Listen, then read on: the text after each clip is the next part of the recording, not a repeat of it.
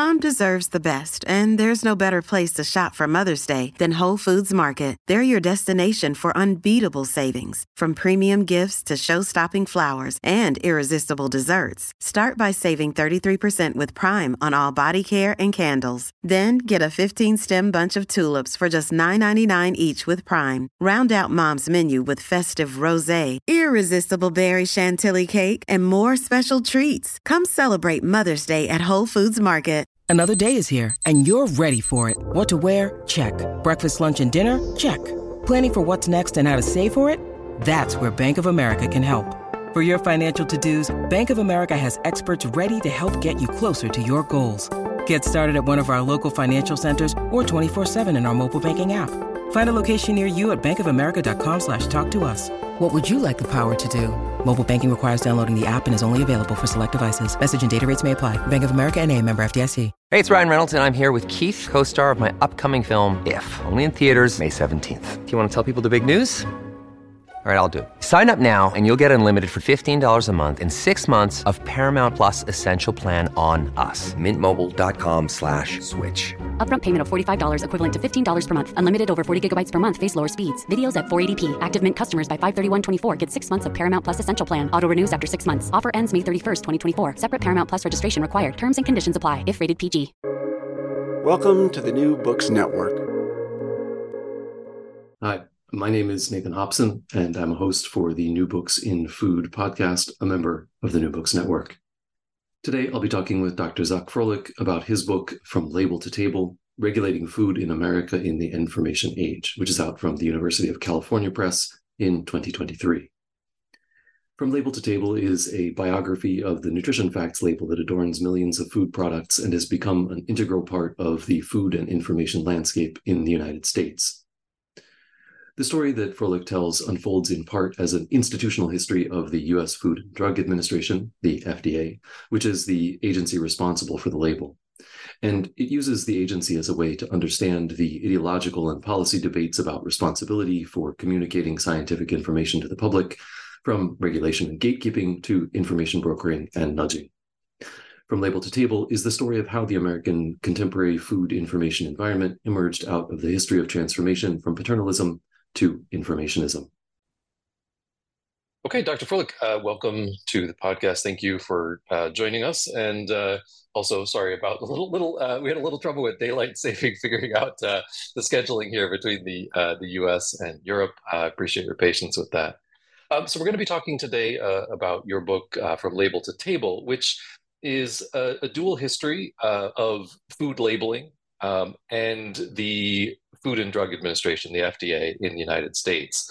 And you call it a biography of the food label, which is a really sort of compelling way to phrase that. And you show how the regulatory role and the communication strategies of the FDA have changed over time. So how did you get interested in this project? Yeah, well, thank you for having me on here. And also, you can just call me Zach. So I actually got interested in this project because of a personal reason. Years ago, I had a friend visiting from Europe, and she was in my kitchen looking at food products, and she saw a package, and she pointed at the nutrition facts label and said, "This is so American." And, you know, we didn't talk about it much at the time, but I knew exactly what she meant. I think there were kind of two aspects of it. One is it seemed really scientific. Europeans always laugh at kind of the diet fads that Americans have, and a lot of them are about the latest science and, you know, eat this food for that reason and this health claim.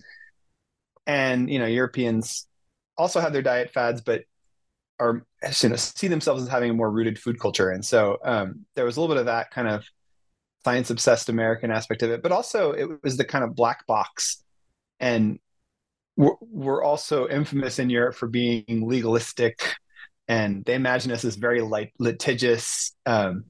We'd put a label on the banana saying, "Be careful not to slip on this," kind of thing. And so there's this sort of way in which I think she was responding to both of those aspects. And so after that conversation, I just started thinking, I was like, you know, it'd be interesting to figure out the history about this nutrition facts label. And when I started working on that paper very quickly I realized, okay, there's actually a much more interesting, longer backstory. The nutrition facts label gets introduced in the 1990s, but the FDA, the Food and Drug Administration, has been worrying about these issues for decades. And so part of it was driven by that kind of interest in the nutrition facts label. The other thing that happened was I was trying to learn about food law, and I was a student at MIT, and not far away was Harvard, and it has this law school. So I was like, I will audit a food law class at Harvard. And it was taught by Peter Barton Hutt, who anyone in food law knows is one of these giants in the field. And taking his class, I met with him one-on-one, and I said, oh yeah, I'm working on this history of nutrition labeling. And he looked at me and he said, oh yeah, I'm the reason why there's that. And I remember thinking, really, what was that? And apparently he was at the Food and Drug Administration in the 1970s. And that was a turning point in the book when they introduced nutrition labeling. So in that sense, what he said was true. And he then said, you should come down to my law firm in DC. He works at Covington and Burling, which is a big law firm. We have lots of archives and you could use those. And it turned out, I spoke with the FDA historian at the time, and she was like, oh yeah, their archives might be bigger than ours for this kind of stuff. And they just had lots of materials about sort of how the firm handled health claims, the problem of nutrition labeling and advertising. And so that helped me get kind of the backstory, was looking at those private archives. Yeah, which it's an incredible story and a fantastic opportunity for a historian to have access to such incredible materials.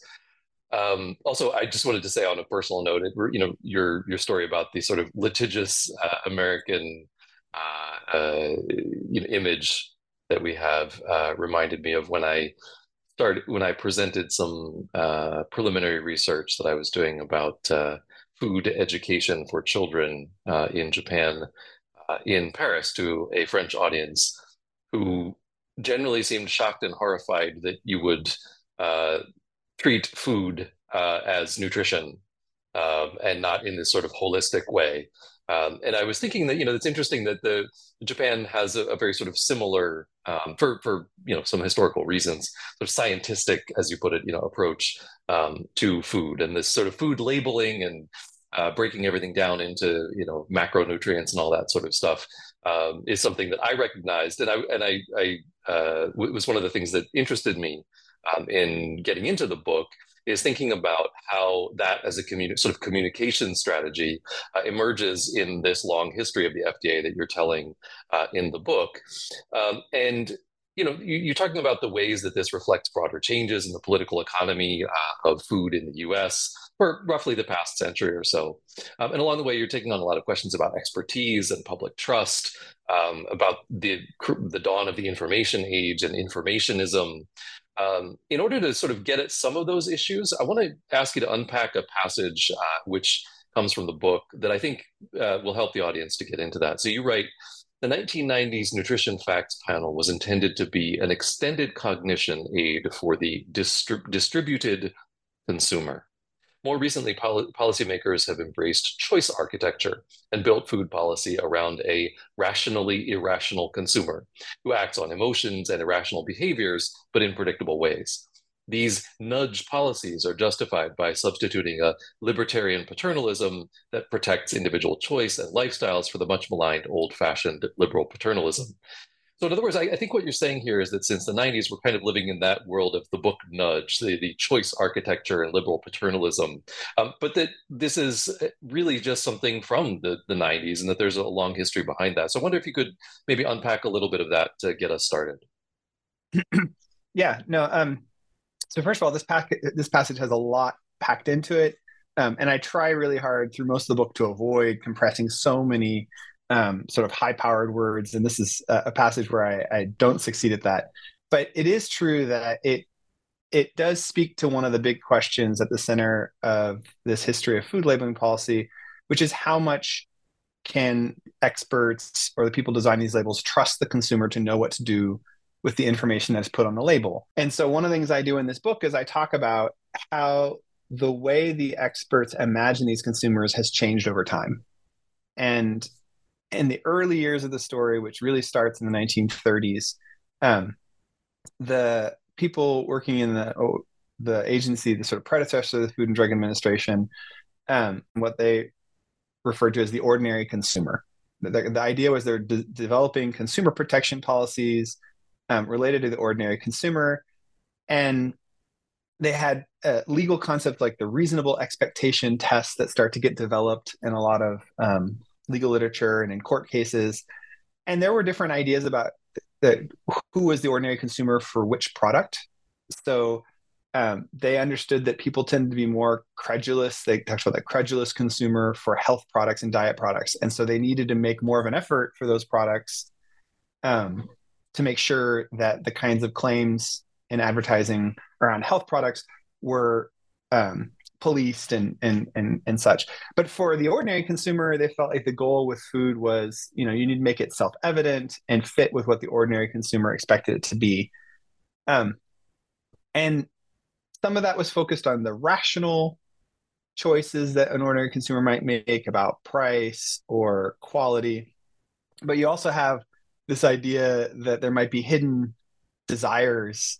A lot of marketers, especially after World War II, are focused on the kind of like, what are the hidden motivations for the consumers? But for the FDA, this meant that the goal was you need to make a kind of simple food system and then separate out the sort of drug and health products from that, where you need to be more careful. As the story moves forward, they start focusing more on the idea that there are active consumers out there who are seeking information. And so I talk about the informed consumer as the kind of imagined model they have. Again, I'm not talking about what consumers are doing and saying in the book so much as how experts are imagining them, and then why they use that to justify their new policies. So by the time you get to the 1990s, where I'm talking about in this passage, the distributed consumer, the irrationally rational consumer, you have a lot of different ideas of how consumers work, but it's no longer the idea that there's sort of the single person who has simple needs and the label is going to solve that. The distributed consumer, I get this from studies in science and technology studies looking at how we use computers, is the idea that when you're flipping through different windows, you might be completely different in how you're behaving as a user on your browser, right? And in a way, the FDA has a similar idea of the 1980s and 1990s shopper, right? When you're a mom, you're in one mode. When you're thinking about your own needs, you're in a different mode. When you're buying the snack product, you're looking at a product one way. When you're buying components of a meal, you're looking at it differently. And so suddenly they're making this kind of food label with this idea of this distributed consumer. Again, there are these kind of cycles in how experts think about the consumer that go from the kind of focus on a rational user to this irrational user. And by the 2000s, you have behavioral economists, you have policymakers. Thaler and Sunstein have a book out called Nudge, who start to say that, hey, consumers do all kinds of crazy irrational things with the food label, but they do it in a really predictable way. And so they use this phrase, rationally irrational consumers. And they use that to justify the idea that, hey, it's not just about equipping the consumer to make rational decisions. Actually, they're delegating to us, the expert. And what we need to do is steer them in ways that recognizes that they don't have a completely rational view of what's going on, but steer them in ways that then fit with our, policy making. And this is the nudge model that the book kind of ends on in the conclusion, saying this is the kind of current model that you see.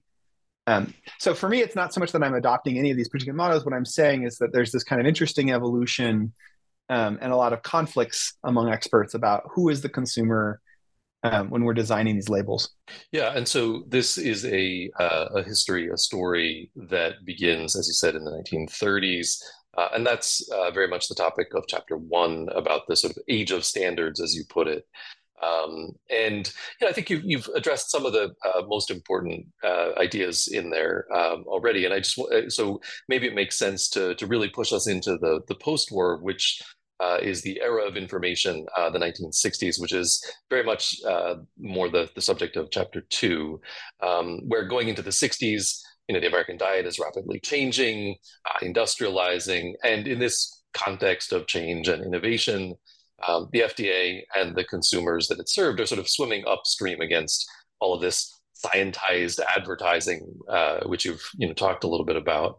And in response to that, the FDA, as you put it, emphasized the need for expert gatekeepers to shore up professional standards, right? So we're still sort of in this standards model to some extent for drugs, et cetera. And in chapter 2, you show how the agency is attempting to navigate its role as the regulator and the arbiter of scientific truth in this new age of diet foods and fads and so on and so forth, and what Harvey Levenstein dubbed negative nutrition.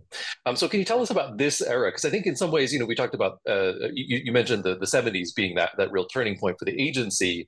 And it seems to me that the 60s is a really important run up to that, where the challenges that are going to cause that revolution are mounting up. Well, yeah, one thing I hope readers today will get excited about in this book is that they're going to see this period in the 60s and a lot of things that are going to look really familiar. These kind of health claim advertisements about food, regulators sort of, shaking their head saying, what do we do about this? Companies being slick and taking advantage of it. But then there's a lot of things they aren't going to recognize. This is the period where people haven't yet fully adopted this emerging model that food has this kind of risk-based diet concern. And I'll talk about this in a second, but this is the beginning of a new kind of risk-based model about preventive health, where diet and food are really important to that. And so you have, experts and medical professionals saying, well, this is, problematic. We need to keep this to patients in a way that will look very different. To show how far we've come on this, in the 1990s, there was this big change in the United States where you have direct-to-consumer advertising on prescription drugs. And we're one of the few countries in the world that has this. So if you're anywhere else in the world and you come to the United States and you see an advertisement on a prescription drug, it's just a very weird thing to watch.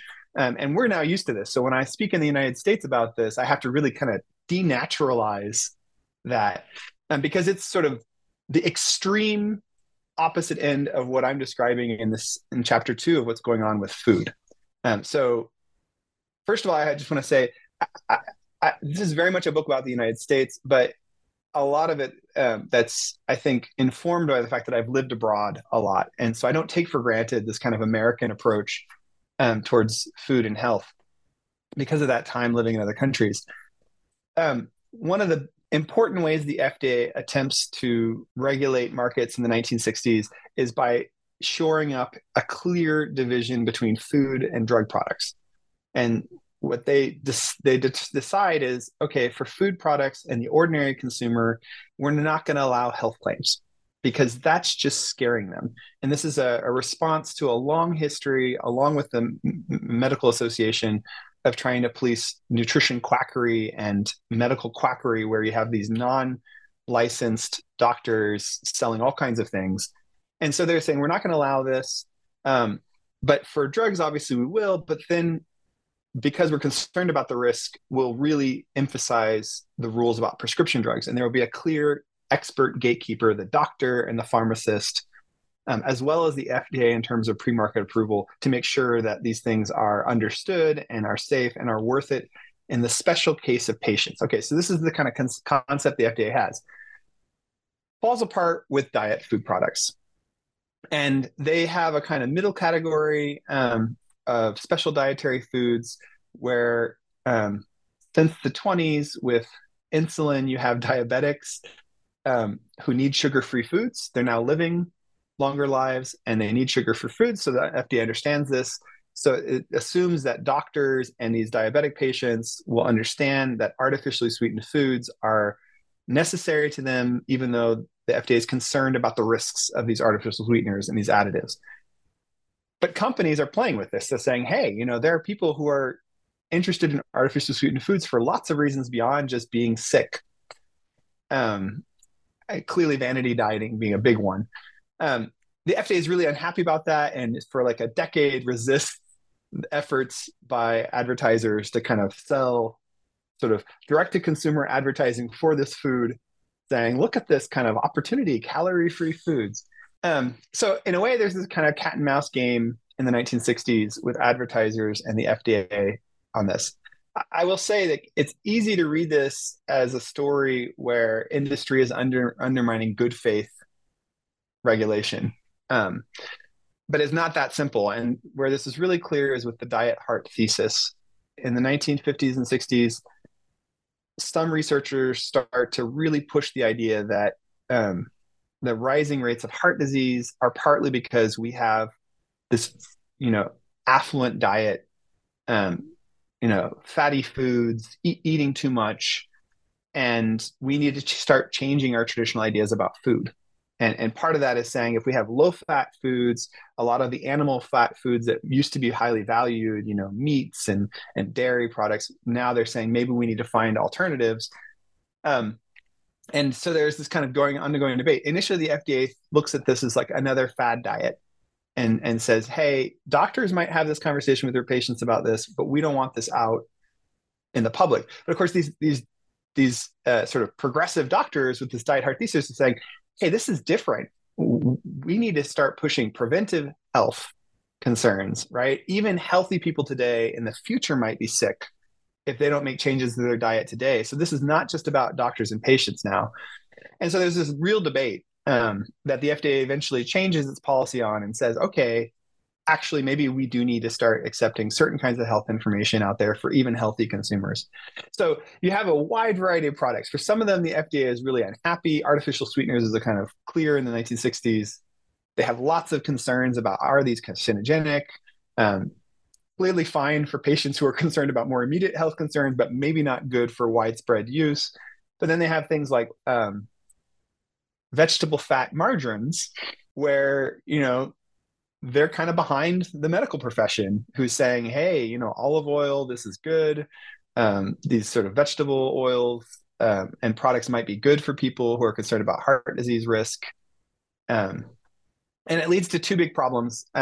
One of them is they've been penalizing companies that make non-standard foods with this label imitation. And food industry is frustrated because it's trying to create lots of new products, including low-fat foods, and those low-fat foods are starting to be called imitation foods. And so you have these political cartoons where the food processing industry is complaining that one day they'll have to market the superior imitation margarine, right, and get people to think that imitation is actually better than the real thing. And the other are the special dietary foods. So they're trying to establish rules about a wide variety of markets, especially vitamin-enriched foods and supplements, low-cal foods and low-fat foods, sort of clear rules about this. But they're getting pushback from all these different industries because they feel like they're being held back by the food standard system. Look, Bumble knows you're exhausted by dating. All the must not take yourself too seriously and 6'1" since that matters. And what do I even say other than, hey? Well, that's why they're introducing an all-new Bumble, with exciting features to make compatibility easier, starting the chat better, and dating safer. They've changed, so you don't have to. Download the new Bumble now. At Evernorth Health Services, we believe costs shouldn't get in the way of life-changing care, and we're doing everything in our power to make it possible. Behavioral health solutions that also keep your projections at their best? It's possible. Pharmacy benefits that benefit your bottom line? It's possible. Complex specialty care that cares about your ROI? It's possible. Because we're already doing it. All while saving businesses billions. That's Wonder made possible. Learn more at evernorth.com/wonder. Yeah, and so the rest of the book is going to treat the 70s, so the present, and sort of the response to this, crisis moment that's cropping up in the 60s. But I did want to say, I think your point is very well taken, that a great deal of the material that you're treating in the book, in the context of the 1960s, we have the echoes, the sort of the sense of repetition now, in the age of Ozempic on the one hand, and freakouts about, is aspartame going to cause cancer? Actually, after all these years, maybe it's actually a carcinogen. Now there's, the anti-seed oil people, and, all these same questions. But, and this is, I think, the sort of interesting turn that you make in chapters 3 and 4, in a very different sort of regulatory and ideological kind of environment. And so since the 1970s, FDA food policy, as you show, has been more about labeling than about regulation in a sort of direct sense, right? And this is, as you describe it, it's kind of a neoliberal turn, which, to use your words, is moving the responsibility for food safety onto individuals. And so chapters 3 and 4 are looking at this point of crisis for the FDA, where around the turn of the 1970s, and how the agency deals with that, and enters a period with a new vision of the market, which centers on the informed consumer that you've mentioned. So you write that this is a shift which parallels two modes of governance that are the focus of this book: standards of identity and informative product labels. So what does that mean, and especially for the politics surrounding the FDA, and what are then the downstream effects that it has on consumers? Yeah, great question. So chapter 3 is kind of a weird chapter in the book. It stands apart because up in the first 2 chapters of the book, all of these debates may be about the consumer and they may be about the public and dieting, but the public is really not there. In a way, it's really lawyers and physicians and regulators at the FDA who are having these kind of, backstage conversations about the American food consumer markets. And in chapter 3, that changes because there are a series of sort of public relations crises that the FDA gets pulled into. The biggest one is that suddenly Americans become aware that, or many Americans who were unaware become aware that there is a serious problem of hunger in America. The kind of narrative in mainstream America of the 1960s is that this is a moment of affluence. We're in the Cold War and America is sort of projecting that capitalism is working. You have famous moments of this with like the kitchen debates with Nixon and Khrushchev, where Nixon is sort of saying, look at our kitchen, look at our supermarkets. This is showing that capitalism is working. And then suddenly in 1968, in the background, you have the civil rights movement arguing that this is not working for all Americans. And Marion Wright, a civil rights activist, says to some senators, hey, we have serious problems of hunger. Come with me down to Mississippi and I'll show you. And this visit leads to an awareness among politicians. And then there is a documentary that brings it into the televisions of most Americans that actually there are serious hunger and a kind of people left behind in this affluence narrative. So that creates a kind of public discussion about what do we do about hunger and nutrition in America. When Nixon wins, one of the first things that he does is he says, we're going to have a White House conference on food, nutrition, and health. And he brings in this prominent nutritionist, Jean Meyer, a French-born, but at Harvard. And you start to get this effort to kind of reframe among the Nixon administration, let's reframe this hunger story in a way that fits with their agenda. But then you have also this sort of growing hunger lobby, a group of activists who are like seeing hunger as a way of getting Americans to care about the civil rights movement, basically saying it's not just about, urban blacks and urban decay. Hunger cuts across a wide range of Americans, right? Including,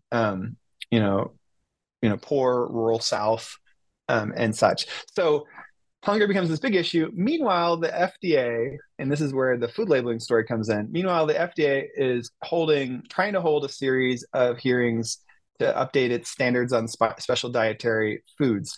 And it's gotten the food industry and the pharmaceutical industry angry with it because it's insisting on a label that was said, vitamins and minerals are supplied in abundant amounts by commonly available foods. Except for persons with special medical needs, there is no scientific basis for recommending routine use of dietary supplements. So this label, very quickly, as these hearings are going on, you have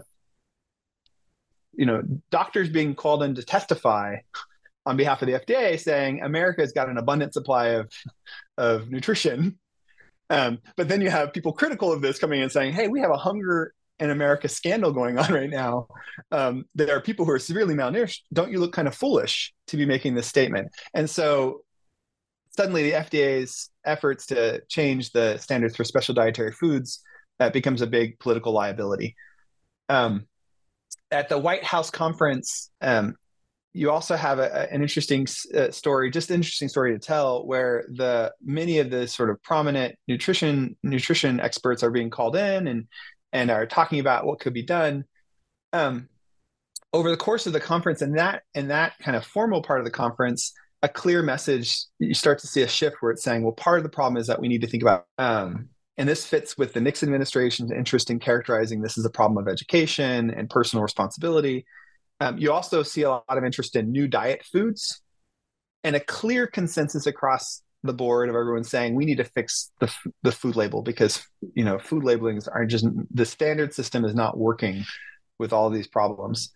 But what makes it really interesting is that the hunger lobby, meanwhile, has kind of ransacked and captured the media by lots of colorful demonstration around the conference. And also they're really emphasizing that the experts are out of touch with the concerns that they're raising, social justice concerns, poverty concerns. And so one of the things I like in this chapter is it's a kind of moment of reckoning between expert communities and this broader public concern. The kind of tragic outcome of the conference is that in the terms of food labeling, everyone's clearly unhappy with the food label, our standard system. They're clearly interested in the food label. But there's a kind of shifting away from the focus on poverty as the root of hunger and instead on food policy. Food policy in terms of which foods we should be getting them people to think about, how can we improve education. And so that's the kind of beginning of chapter 4, which I think of, like I said, in the 1970s is really the turning point in FDA policy. And so chapter 4 is focused on that and is the heart of the book in this sense. So in chapter 4, the FDA in 1970s, and especially 1973, a new group of people at the FDA come in, they say, we need to change our approach. And they introduce what they call voluntary nutrition labeling. And what they say is, okay, we have no legislative authority to require new food labels, but if you want to do non-standard foods that don't have a kind of fit standard or are they're different than the standards we've been creating and requiring, we'll allow that without putting imitation on it if you then carry this nutrition information panel. And it's so kind of a compromise where they're saying you can do this. But it's not just a compromise. The FDA is actually, in a way, embracing a kind of market approach to handling all these new diet things. It publishes at the same time a standard for a product they call Melorine. And Melorine is an ice cream with the dairy, animal fats removed and vegetable fats put in. And they use this as a kind of example of the kinds of foods industry could create and then put on their nutrition label and a health label.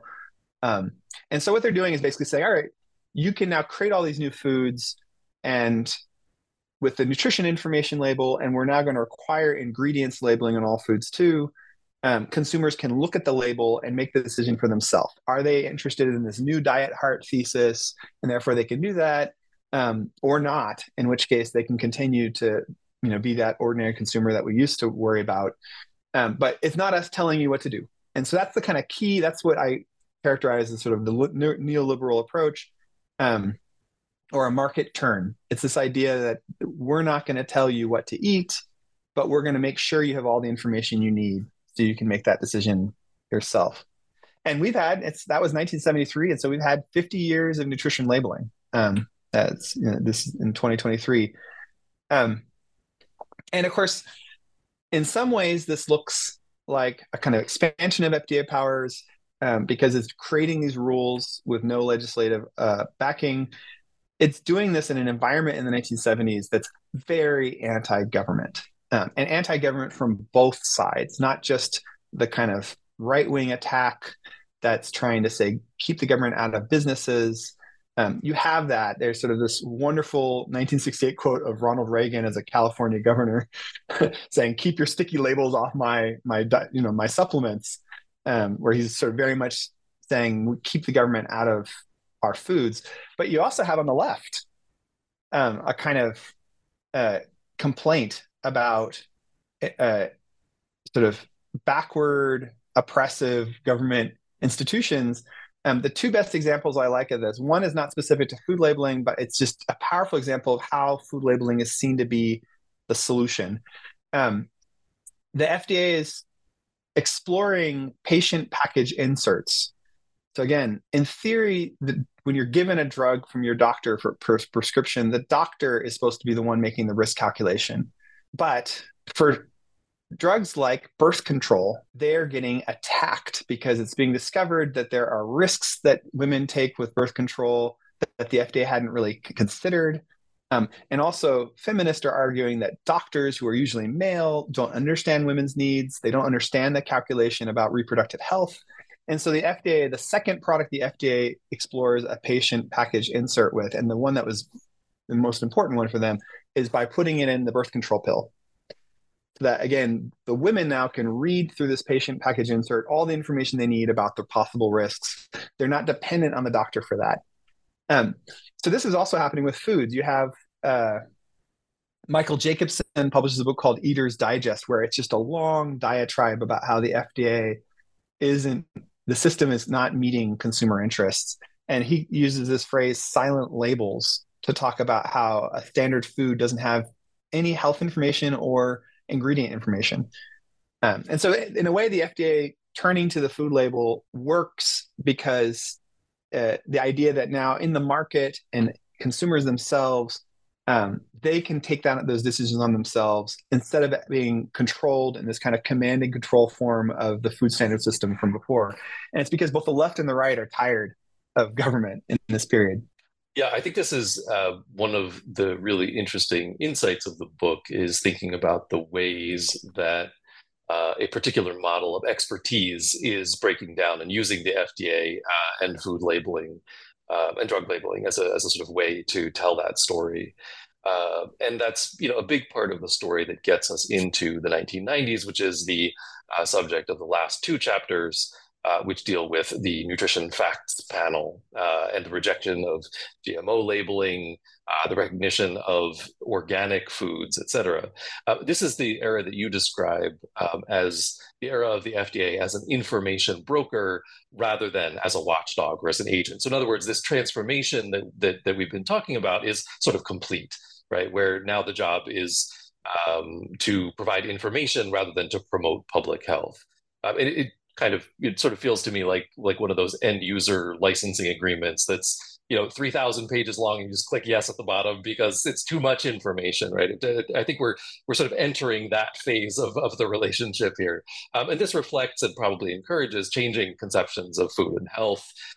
Food is, as you put it, becomes a product with interchangeable parts, emphasizing novelty and transcendental properties, which I thought, by the way, is a lovely way to put it. And health was redefined using in ways that then place the responsibility for risk determination on consumers more firmly even than before. And this is a model that you call informationism.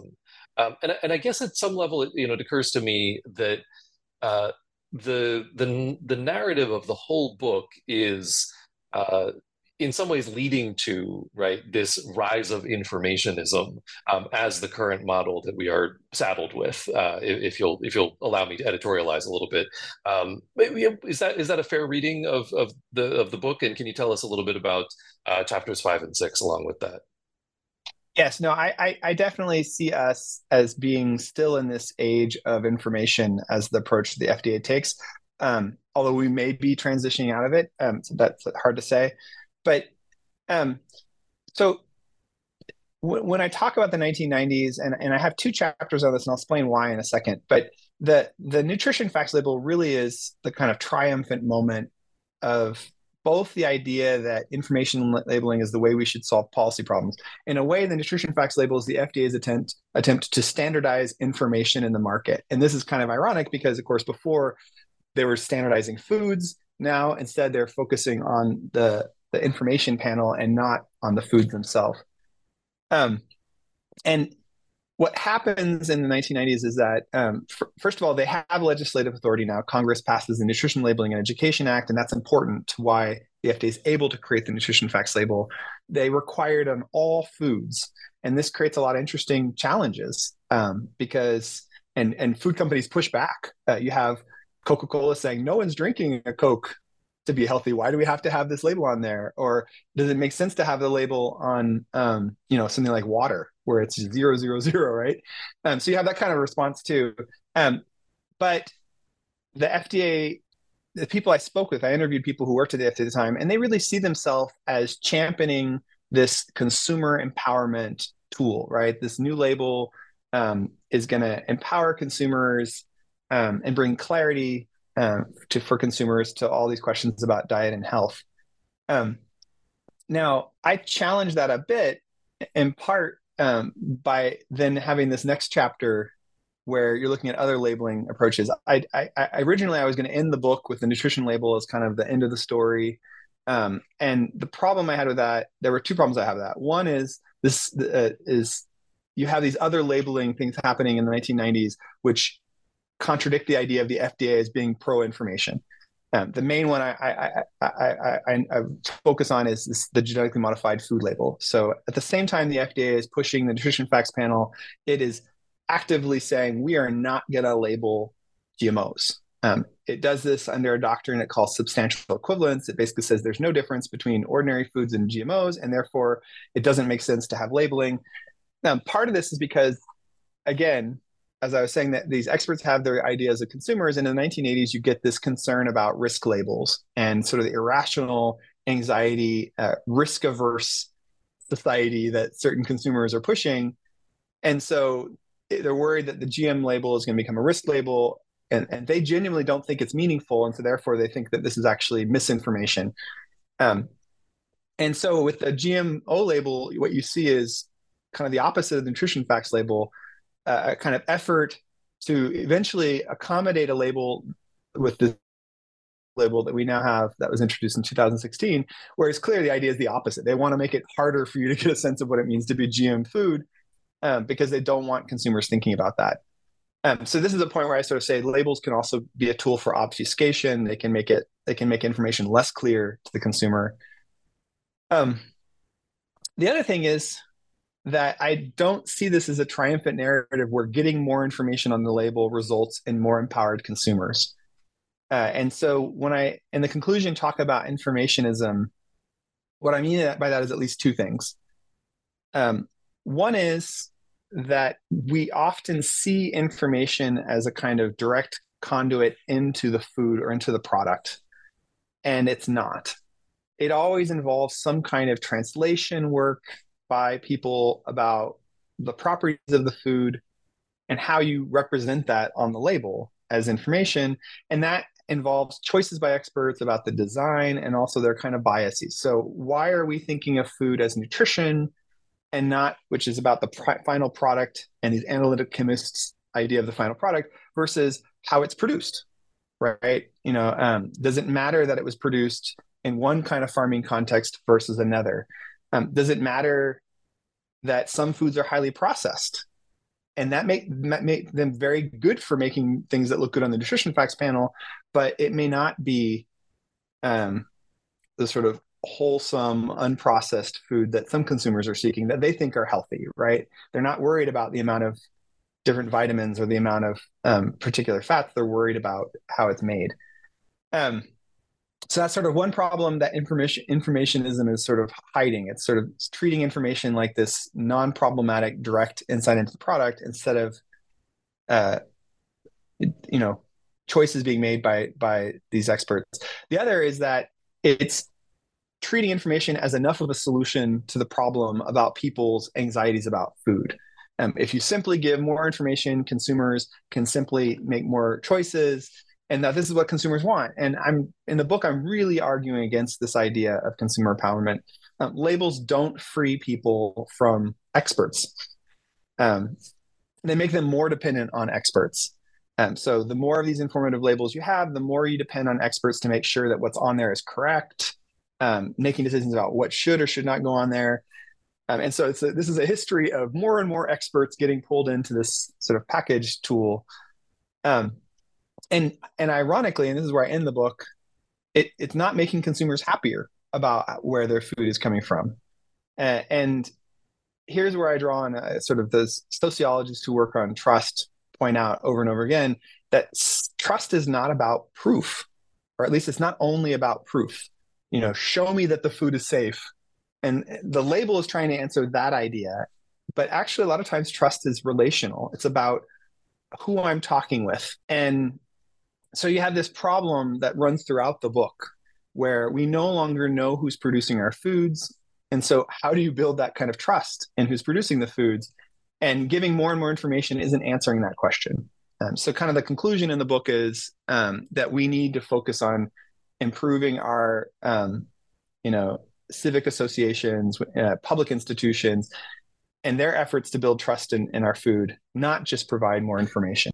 Yeah, I think this is a really important insight that you're examining the way that one earlier system of, or sort of conception of expertise sort of falls apart, and that again the one that replaces it doesn't make people happy either, and you still have this problem of who's experts and for whom, and you have the problem of by necessity, I guess, only partial information for whole products and whole systems, right? There's no way to have complete and total information, and without that, you're never going to have the kind of satisfaction and trust that you would need.